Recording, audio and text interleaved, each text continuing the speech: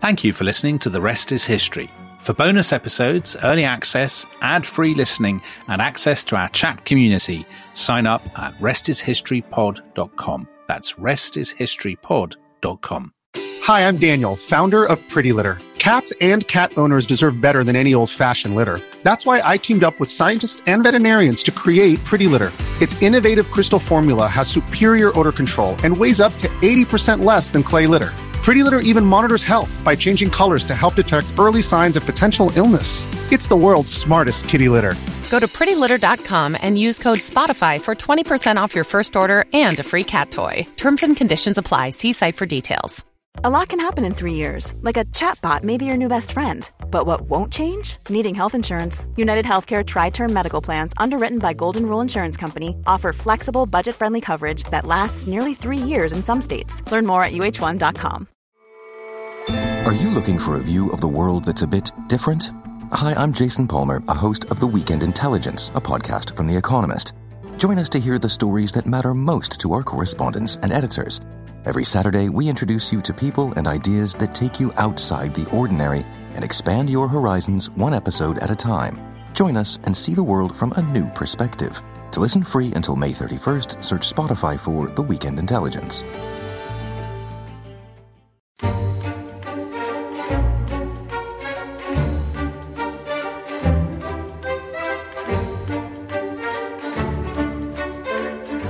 Hello, welcome to The Rest is History. We are continuing our tour through all the various countries that have qualified for this year's Football World Cup. And today, Dominic, it is probably the England fans' favourite opponent. It's the Germans. Yes, it is to the England football fan what Australia is to the England cricket fan.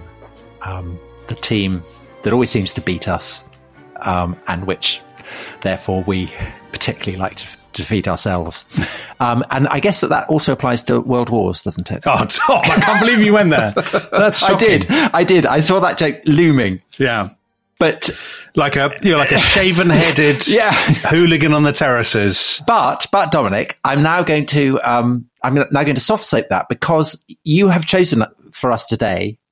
It is a Second World War focus. It is 1940s story. Yeah, but it's not the kind of perspective that one might be expecting. It's a positive perspective. It's about good Germans. Exactly.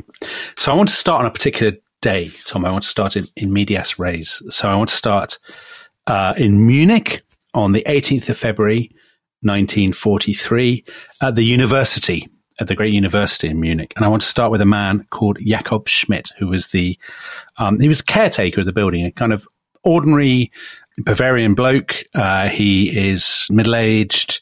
He is a loyal Nazi party member, very keen party member, in fact. And he's the caretaker. It's a lovely kind of warm, sort of early spring day, sort of unseasonably warm. So all is right with the world as he sees it. The war's not going very well, of course, because the Germans have had very bad news from Stalingrad. But he's just sort of minding his own business as the caretaker of the building. The students have all arrived. They've gone into their lectures and their classes. And at about 11 o'clock, two people come into the great sort of hall, the great inner courtyard, which has this great glass vaulted ceiling. And he kind of vaguely notices them but doesn't think anything of it. And a few moments later, he sees a whole load of paper floating down from the glass vaulted ceiling. And he looks up, Jakob Schmidt, and he sees that these two people who he'd barely looked at, a young man and a young woman, are throwing pieces of paper, throwing leaflets down from the gallery of this university sort of lobby. And he stares up at them and he shouts, "Stop! You're under arrest," or words to that effect, because he's so shocked at them throwing this stuff around. And at that very moment, the lecture halls, it's the end of the lectures. So the doors fly open and suddenly there are people everywhere, students coming out of the lectures.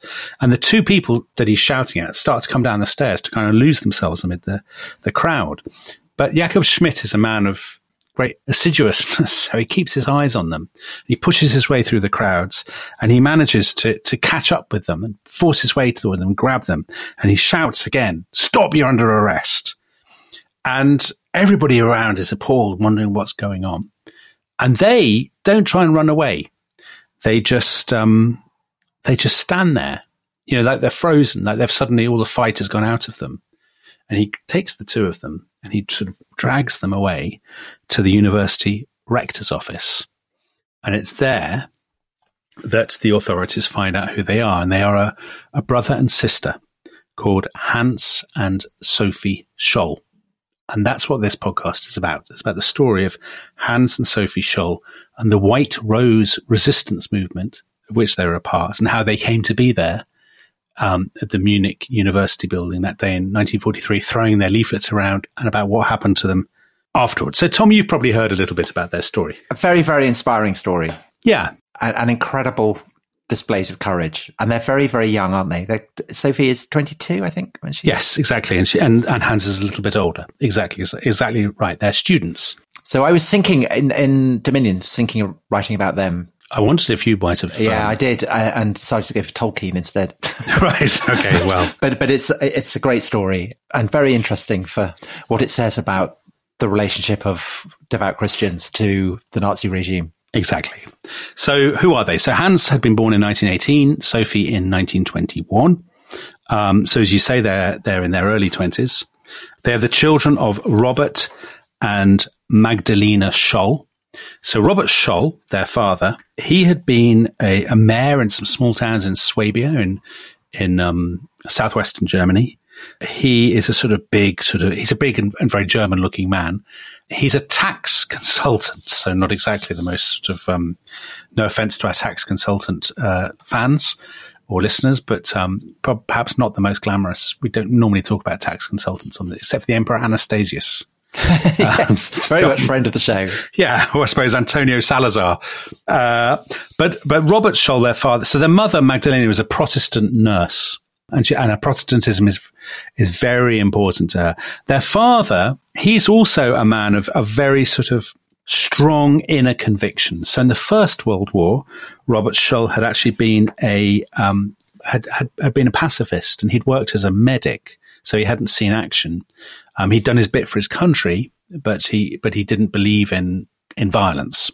There's a word in German for somebody with like Robert Scholl. They call them an Einzelgänger. A man who goes his own way, the man who goes on his own. So Nazis not keen on that? Not at all. However, the Hans and Sophie, they're respectively, Hans is 14 and Sophie is 12 when the Nazis come to power in Germany at the beginning of the 1930s. And they both join with their sisters. They've got two sisters and a brother. The sisters Inga and Elizabeth, and their brother is Werner. And they join the Hitler Youth, like so many, children and teenagers do in the 1930s. They love it, don't they? Yeah, they do, because they think, they think it's a great lark, very exciting. You get to dress up. So the Hitler Youth, to give you a sense of its great explosion, the end of 1932, it had about 100,000 members. By 1935, it had 4 million. And a lot of that is obviously sort of coercion and getting in with the regime and all that sort of stuff. But as you absolutely say, they're given a chance to dress up in uniforms. They go on torchlit processions, and they genuinely believe in that they're rebuilding Germany. So their sister, they're only Inga, 12, aren't they? I mean, right, their sister 12.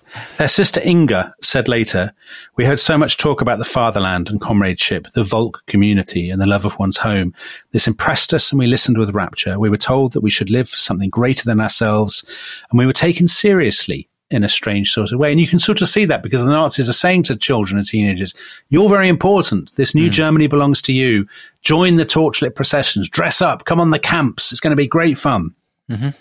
And Hans, he's really into this. Sophie's into it too. She loves all the hiking. She's very romantic, very idealistic. She writes. There's this great tradition of kind of young people in Germany in the early 20th century getting out and enjoying nature and going on these sort of walks all together, and this sort of collective recreation and stuff. She loves all this.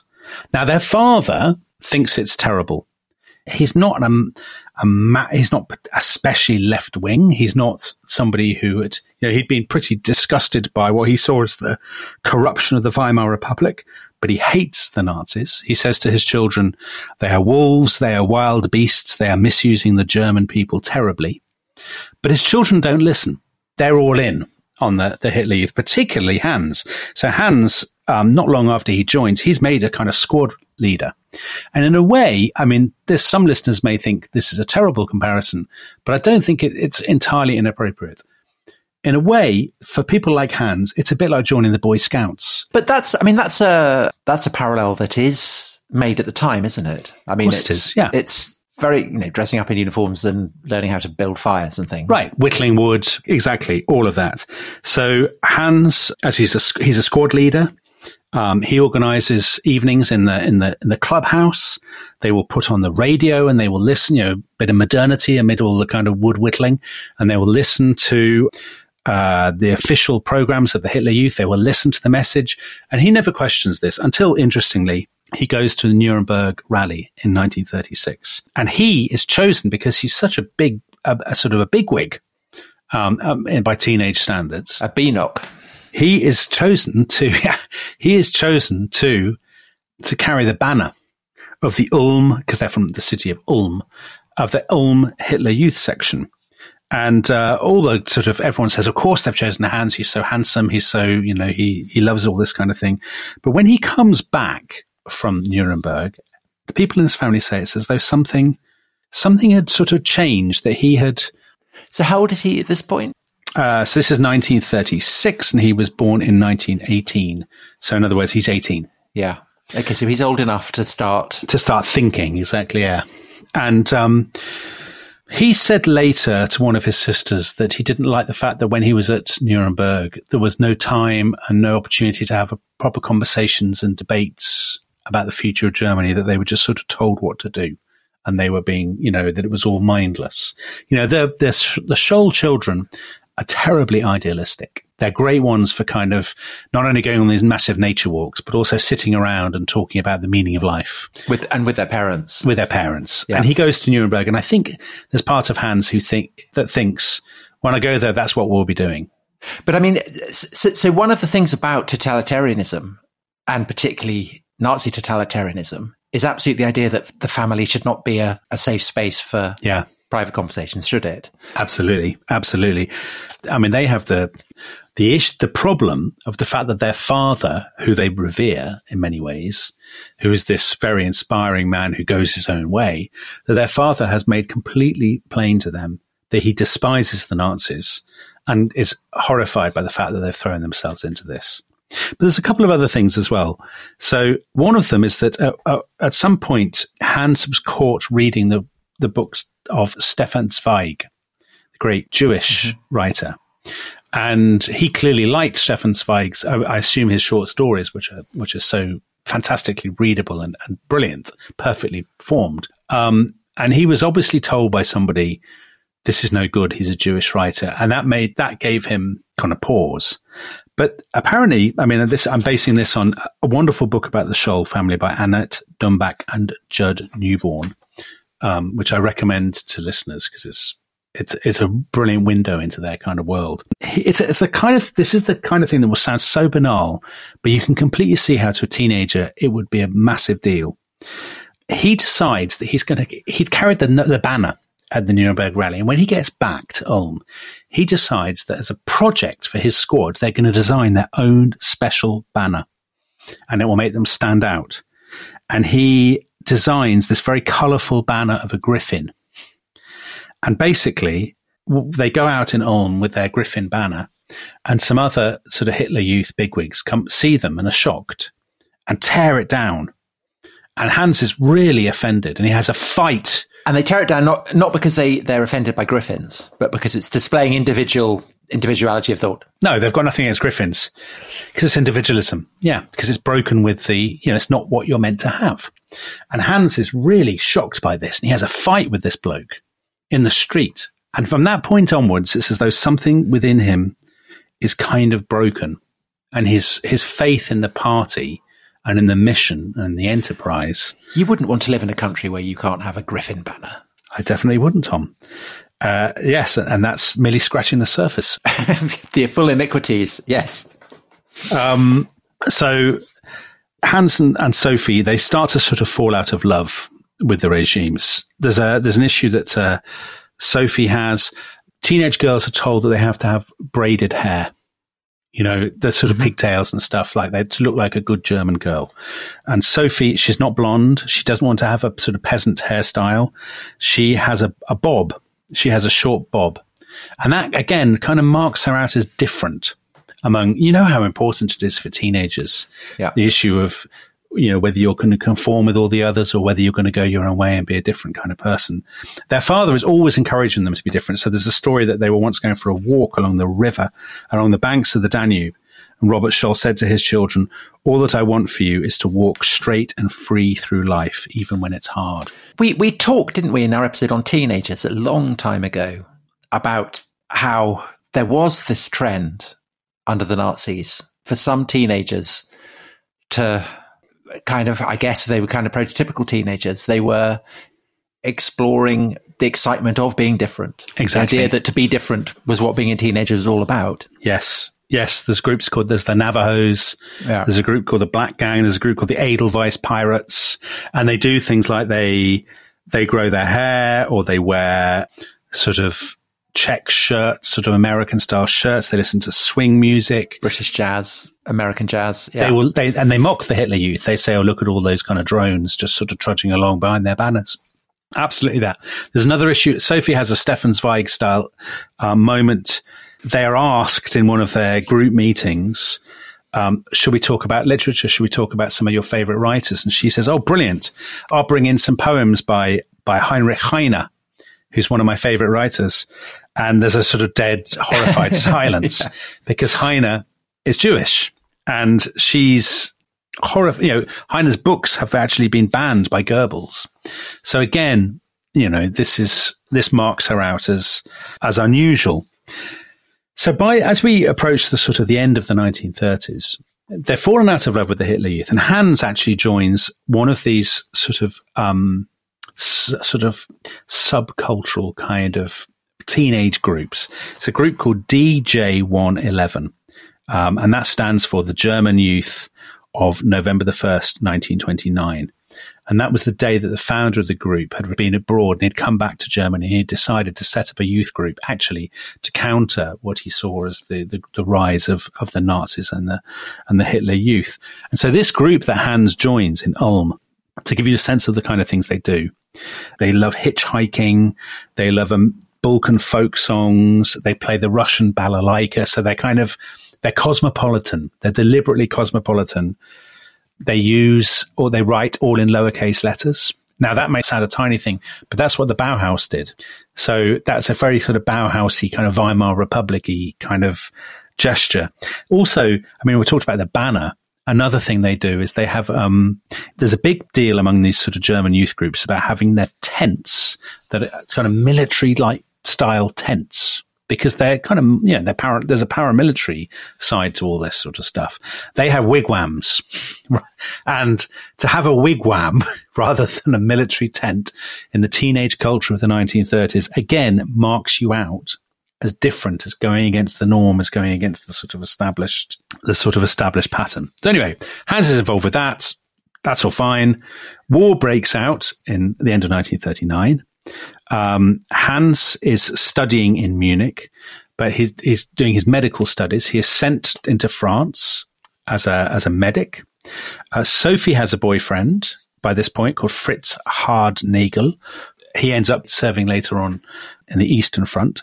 Sophie spends time working in kindergartens. She's sent to a munitions factory, and she's shocked by what she finds in the munitions factory. What shocked her? She doesn't get on with the other girls. She feels it sort of fuels her sense of individualism. Right. So she doesn't like the fact that the other girls she doesn't like the regimented nature of it, the fact that they're being bossed around, the fact that it's sort of militaristic hierarchy. She doesn't like the fact that the other girls don't like discussing ideas, that they don't question the regime, that they don't, that they don't have this kind of restless, idealistic side that the Scholls have been taught to do. I mean, again, books are really important. After Lights Out, she reads Thomas Mann's The Magic Mountain by Torchlight.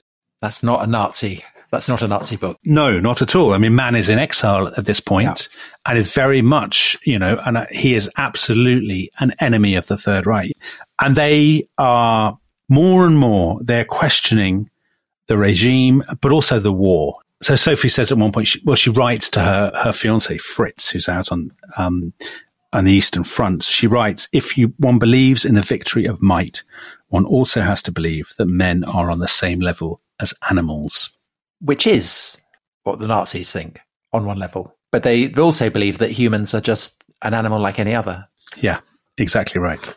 So just as we come towards the break, early 1942, so that's a year before where we started this podcast, that finds Hans in Munich, where he is studying at the university. So he's come back from France.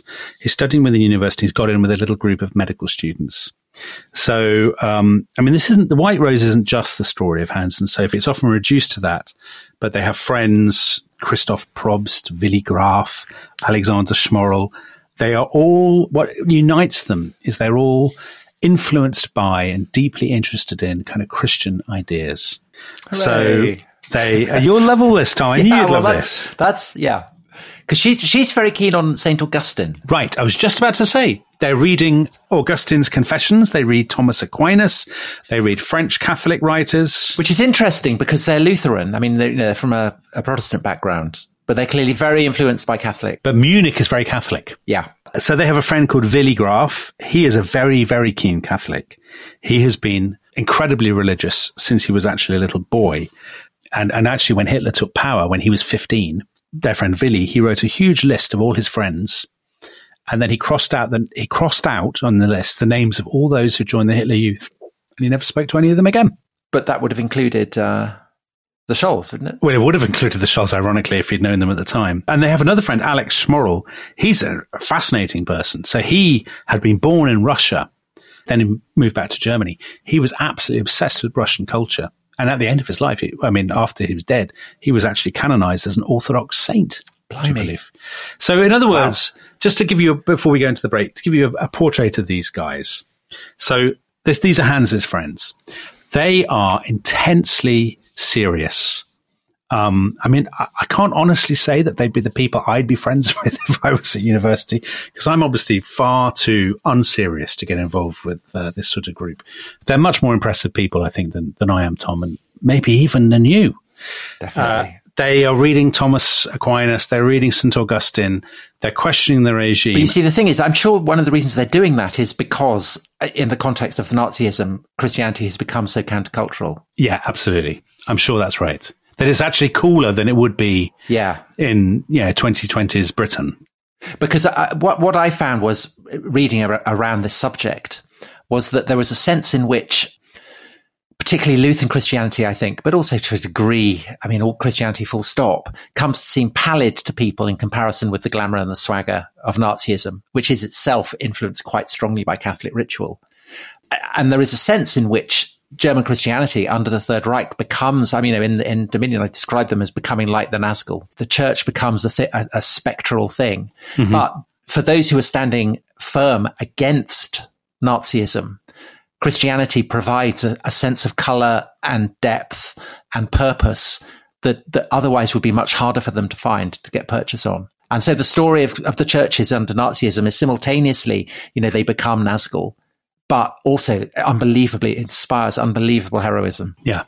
Well, we'll come to the heroism after the break, because in the first week of May 1942, Sophie arrives to join her brother in Munich. He meets her off the train. He takes her to Schwabing, the place where the students will hang out, and the cafes and the discussion groups and their lodgings and all that sort of stuff.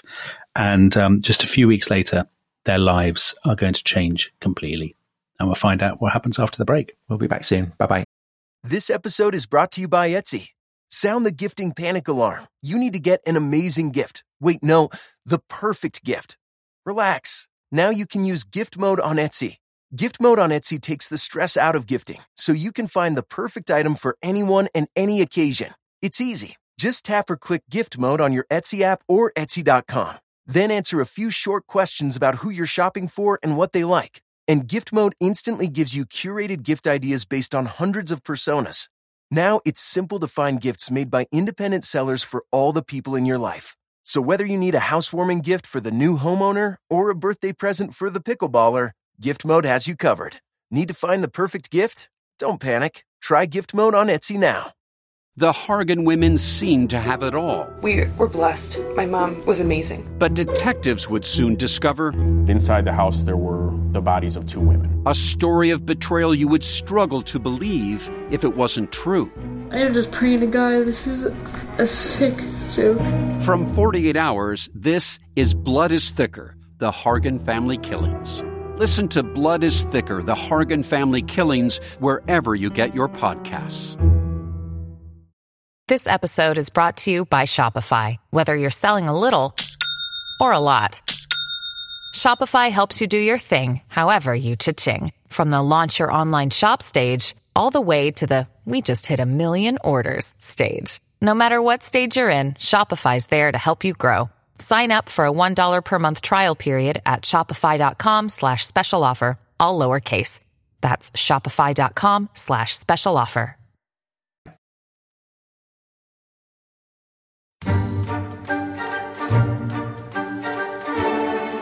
Hello, welcome back to The Rest is History. Dominic is taking us through the dramatic and heroic story of the Scholls. And Dominic, Sophie has just arrived in Munich. She has joined Hans, her brother. And what happens next? So she gets in with her brother's friends, and the days pass. And just a few weeks after her arrival in the Bavarian city, a leaflet or multiple copies of a leaflet appear in Munich. Now, the leaflets they're typed, they're single-spaced on 2 sides of a sheet of paper, and they're folded into envelopes, and they're posted across the city to a very, very random group of people. So academics get them, civil servants, but also people who own restaurants. They're sent to pubs, they're just sent to shops, they're sent just randomly to people and to addresses across the city. And these leaflets are signed by a group called the White Rose. Now, where that name comes from, nobody knows. There had been a novel called The White Rose a few years earlier, published in Berlin by the author of The Treasure of the Sierra Madre, the great, later made into a Hollywood film, kind of piratical romance.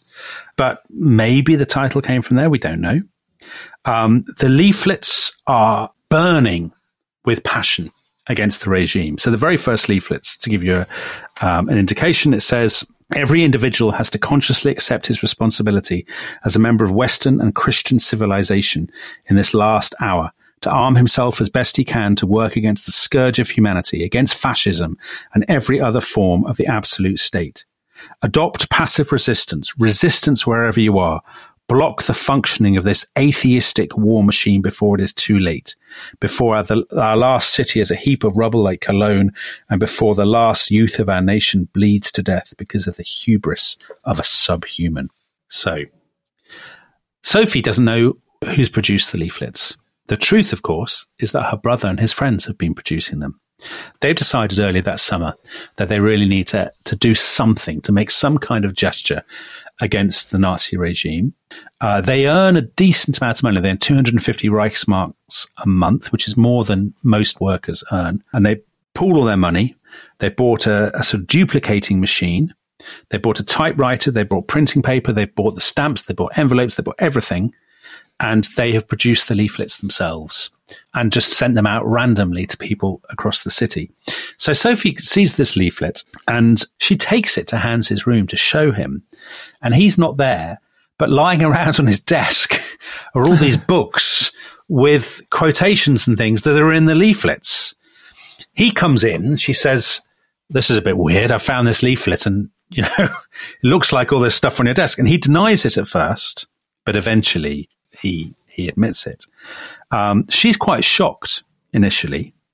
And she talks to his friends, and as they talk, she ends up being convinced. And she's the only girl. She's the only girl, yes. The rest of them are all blokes. They're all his sort of very male. You know, the Germans love these kind of fraternities. Well, a bit like Tolkien and his group of friends. It's just like Tolkien and the Inklings. Yeah. They are, you know, we were talking in our Tolkien podcast, weren't we, about Tolkien and his friends at King Edward's Birmingham, who were unbelievably idealistic and serious. And masculine. And they were going to change the world by smoking pipes, drinking beer, and writing Finnish-style poems. Yes. And the White Rose guys, they think they're going to change the world by producing these very Christian leaflets attacking the Nazi regime.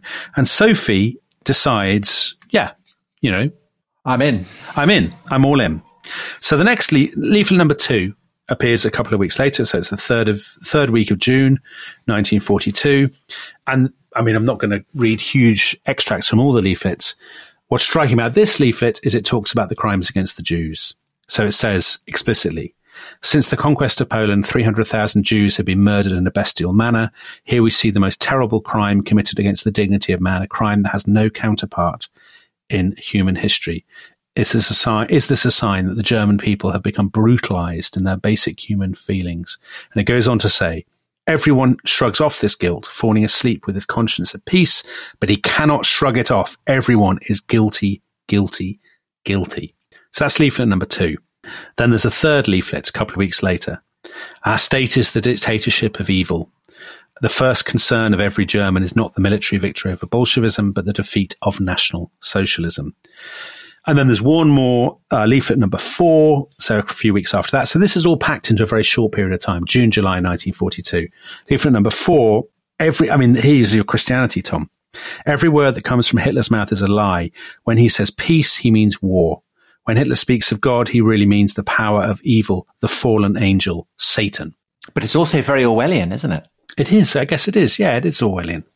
You know, peace, war, all that stuff. Well, it's Tolkien fused with Orwell, the two great British novelists writing about the Second World War. I suppose you're right. I mean, it's striking how imbued it is with the Christian stuff, how important that is to them. I don't think it's surprising. I really do think that this is, well, because Nazism is so ideologically opposed, not just to institutional Christianity, but to the moral fundamentals of Christianity as they've traditionally been understood. Sympathy for, you know, the duty of care that is owed by the strong to the weak, and by the sense that there is a common human dignity that transcends gender, race, social standing, whatever. And obviously Nazism absolutely despises both those principles. It does. I've made a terrible error choosing this, Tom, because this is giving you the opportunity to mount your favourite hobby horse. But you're right. You're absolutely right. Of course. I mean, the two things, the Christian emphasis on the kind of dignity of each individual human and sanctity of human life and all that stuff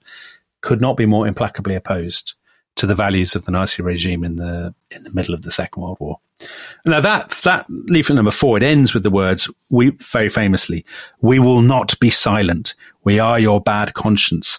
The White Rose will not leave you in peace. But actually the funny thing is, the White Rose then kind of do leave people in peace, because they've done 4 leaflets. They haven't really achieved, you know, there's been no mass uprising, there's no demonstrations, nothing. Their student life continues.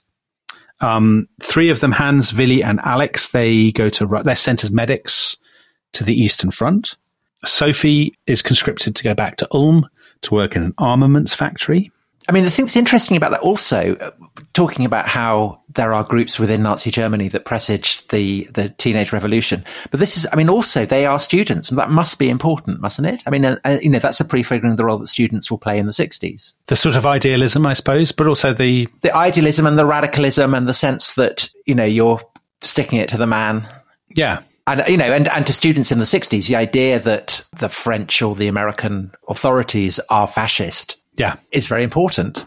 Oh, of course it is. I mean, this is what people say all the time in Germany in the 1960s and 70s, and the Baader-Meinhof kind of people. Yeah. That there's no difference between the fascism of the Third Reich and the fascism of, you know, Gerald Ford's America. But the Scholls, I mean, are impressive because they literally are taking on fascists. But also they use that word, they use the expression passive resistance, I think, in leaflet number 4, perhaps because of their interest in kind of religious stuff and whatnot, that they've got an interest in Gandhi, or they're knowing what's been happening in India. Well, I imagine also that they are influenced by the tradition of Catholic pacifism. Yeah, I'm sure that's right. There's absolutely no hint at any point that they would consider violence.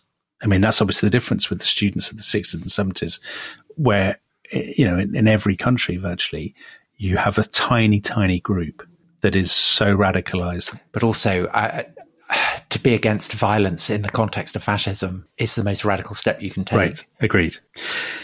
So Sophie's back in Ulm. Her father, Robert, he knows nothing of this, but at this point, he actually is sent to prison briefly for having sounded off against Hitler. So he's been informed upon, he's sent to prison. So this is in the late summer of 1942. Life for Sophie is pretty grim. She's working in this armaments factory alongside a lot of forced laborers from Russia. So the war is being kind of brought home to her. Later that autumn, her brother and his friends, they return to Germany from the Eastern Front. They never really talk about what they've seen or what they've done. But, it doesn't take much imagination to speculate that even if they haven't necessarily seen terrible things, they'll undoubtedly have heard of them from other people on the front. Sophie's fiancé, Fritz, I mentioned in the first half, he has now been transferred to Stalingrad.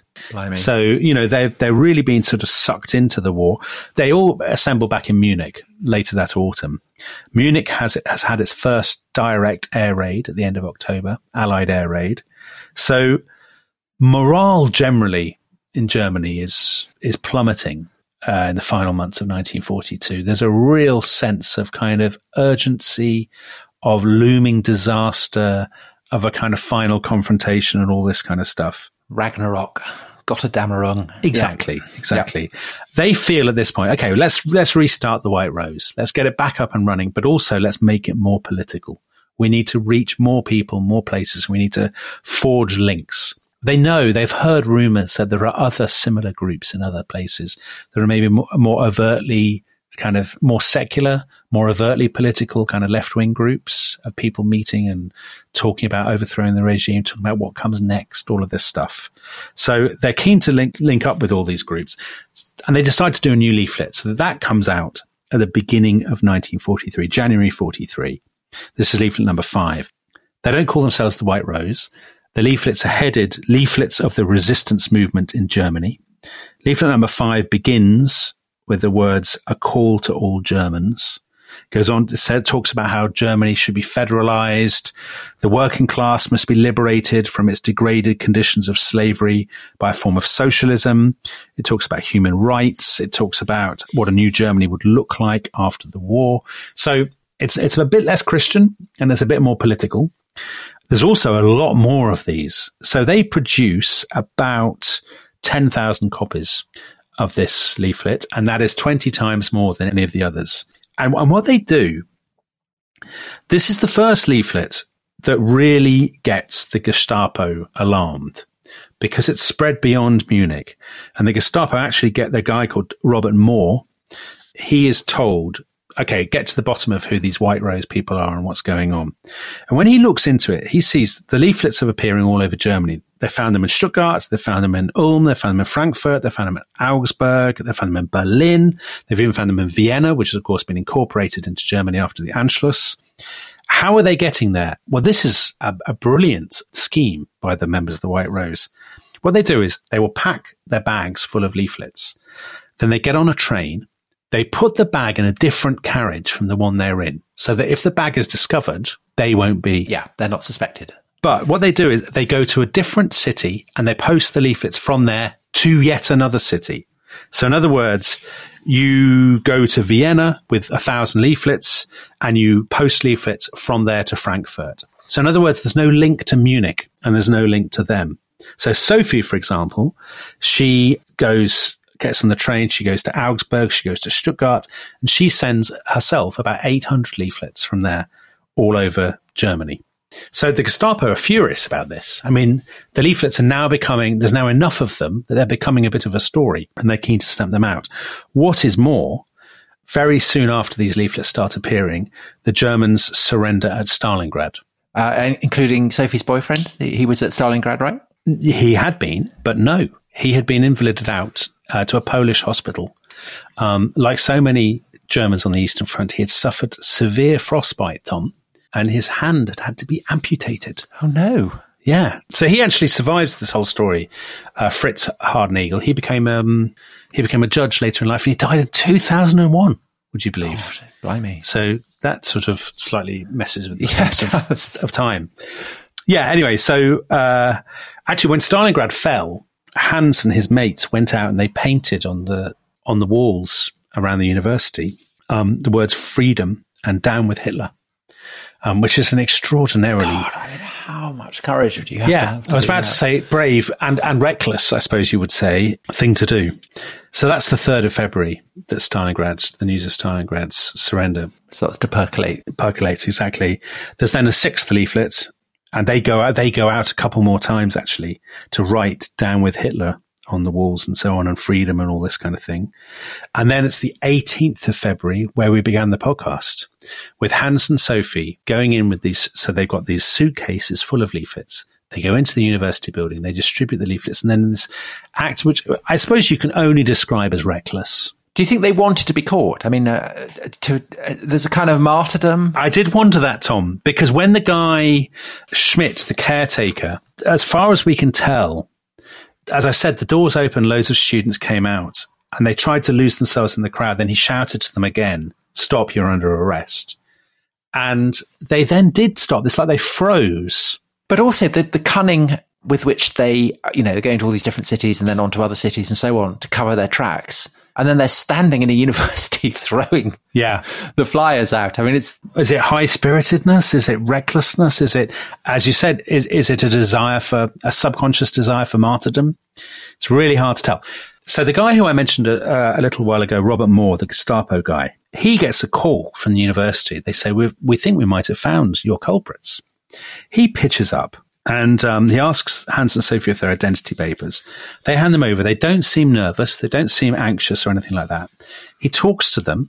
They give their names. They say, "Oh, no, it's nothing to do with us." He doesn't believe at first they're the culprits because they're clearly well-educated, from good families, middle class, all of this sort of stuff. He thinks, "Oh, it can't be these people." He says, "Well, why are you walking around with an empty suitcase?" And they say, "Oh, well, we were going to go back to Ulm on the train, and we were going to pick up stuff from home, new clothes, and bring it back to Munich. So we needed to take an empty bag." It all kind of vaguely makes sense. But at that point, his men have collected all the leaflets, and they try to fit them in the suitcase, and they find that they fit perfectly, right, which is a bad sign. And about that point, Moore says, "Well, we'll take them and ask them a few more questions." And Hans pulls very foolishly, I would say, although it's easy for me to say from here, he pulls a piece of paper from his pocket and shoves it in his mouth and starts to chew it, which is a dead giveaway. And that's actually a draft for yet another leaflet that his friend Christoph has been writing. So at that point, they're handcuffed. They're taken through the crowds outside for interrogation. Moore decides he will interrogate Sophie personally. And what's interesting is he tries to give her a get out. So he says to her, "I imagine that you don't really believe in all the stuff that your brother's led you into. He's probably been, tricking you." Yeah. He wants her to say, brother-splaining. You're right. Yeah. Exactly. And she says, "You are wrong. I would do it all over again because I'm not wrong. It is you who are wrong."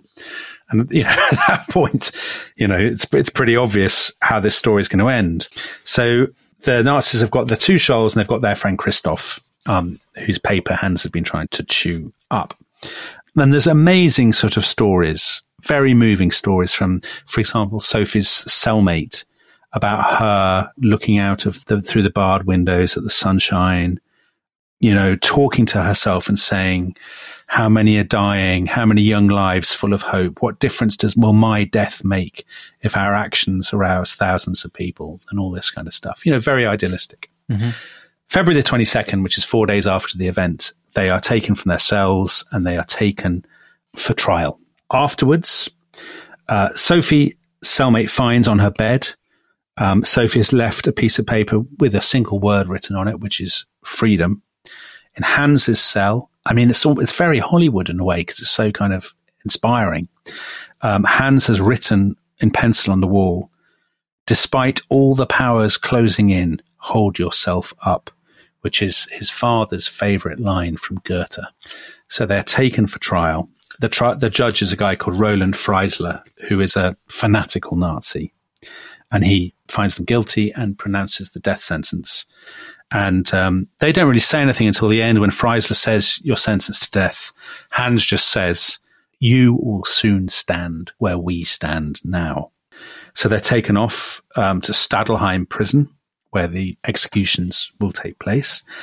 Somehow, I don't really know how, to be completely honest, their parents managed to persuade the authorities to let them see them one last time. So they go in. I mean, this is incredibly moving to read about. So Robert Scholl goes in and meets Hans and hugs him and says, "You'll go down in history. You know, everybody one day will know your name and know that there is justice in the world." Then they get to see Sophie. Her mother has brought her some sweets. Hans didn't want the sweets, but Sophie takes them. Just to remind how young they are. Yeah. Mrs. Scholl supposedly says to Sophie, "Oh, Sophie, you'll never come in the door again." And Sophie says, "Oh, mother, but what are those few years anyway?"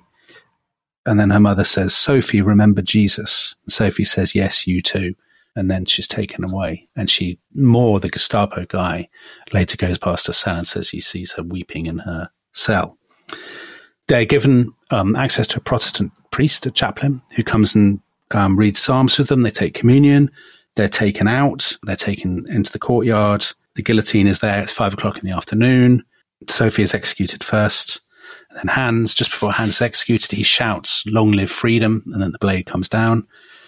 And you might say that's the end of the story, but it isn't, because in 1943 there are all kinds of roundings up of resistance people. So it's impossible actually to put a real figure on how many people were rounded up as a direct result of this, but obviously quite a number. But news of this, the Nazis tried to suppress news of it.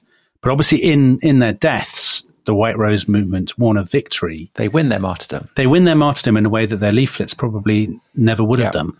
So Thomas Mann, I mentioned Sophie reading The Magic Mountain. Thomas Mann, who is, of course, in America, he writes an article about their deaths not long afterwards. "A new faith in freedom and honour is dawning. Good, splendid young people, you shall not have died in vain. You shall not be forgotten. The Nazis have raised monuments to indecent rogues and common killers, but the German Revolution, the real revolution, will tear them down, and in their place will memorialize these people who knew and publicly declared that a new faith was dawning," and all this kind of stuff. Did the RAF drop copies of the pamphlets? I hadn't heard that story, Tom. Is that true? That's a great story. It was all about the intersection of the RAF and the firebombing, but also the... Do you know, Tom? It is true. It is true. Yes, I thought it was. So I was going to kind of work that into the chapter, and then I didn't, because I didn't include the Scholls. Some people will consider this a terribly banal end to this podcast, but I've just checked it, and there's a Daily Mail story about it in 2011. Blimey. That yes, in July 1943, copies of this final leaflet were dropped over Germany by Allied aircraft, which is a sign of how much the story had spread. I mean, the story that I always comes from the quotation is. There was a half Jewish Austrian poet called Ilse Eichinger, a very left-wing poet. The Germans had done their best to suppress, the authorities rather had done their best to suppress, knowledge of what had happened to Hans and Sophie Scholl. But one day, Ilse Eichinger said later, she saw a poster on the wall with the names of the White Rose and the people who had been sentenced to death. She said, "I read the names on the poster. I'd never heard of any of them. But as I read those names, an inexpressible hope leaped up in me, and I was not the only one who felt this way. This hope was not just the hope for our survival. It helped so many that still had to die that even they could die with hope. It was like a secret light that expanded over the world. It was joy." And that, in a way, is how the White Rose had been remembered, that in this sort of, even in the deepest darkness, there was still, a candle lit. And to this day, of course, they're almost, dare I say, sacred figures in post-war Germany. I think you can absolutely say that. Streets are named after them. There are memorials. There are prizes. If you go to the University of Munich, to the place where they were arrested, outside that building, there are piles of leaflets as memorials to their courage. So if you go to that university today as a student, you literally walk past piles of the leaflets. Yeah, they are incredibly moving and inspirational figures. And the fact they're so young. Yeah. So young. Such courage. Great episode, Dominic. We're normally much more flippant than this, aren't we? Well, yeah, but we have many different tones. There's good in us. There's good in us too, you know. That's the main message to take away. Right. It's a fabulous story and a great choice. And thank you for doing it. And I hope that you all enjoyed it too. And obviously, we will be back probably with something slightly less heroic and inspirational. But who knows? I can't know. We don't know what order these are all going out in. So who knows? But we'll see you tomorrow. Bye-bye. Bye-bye.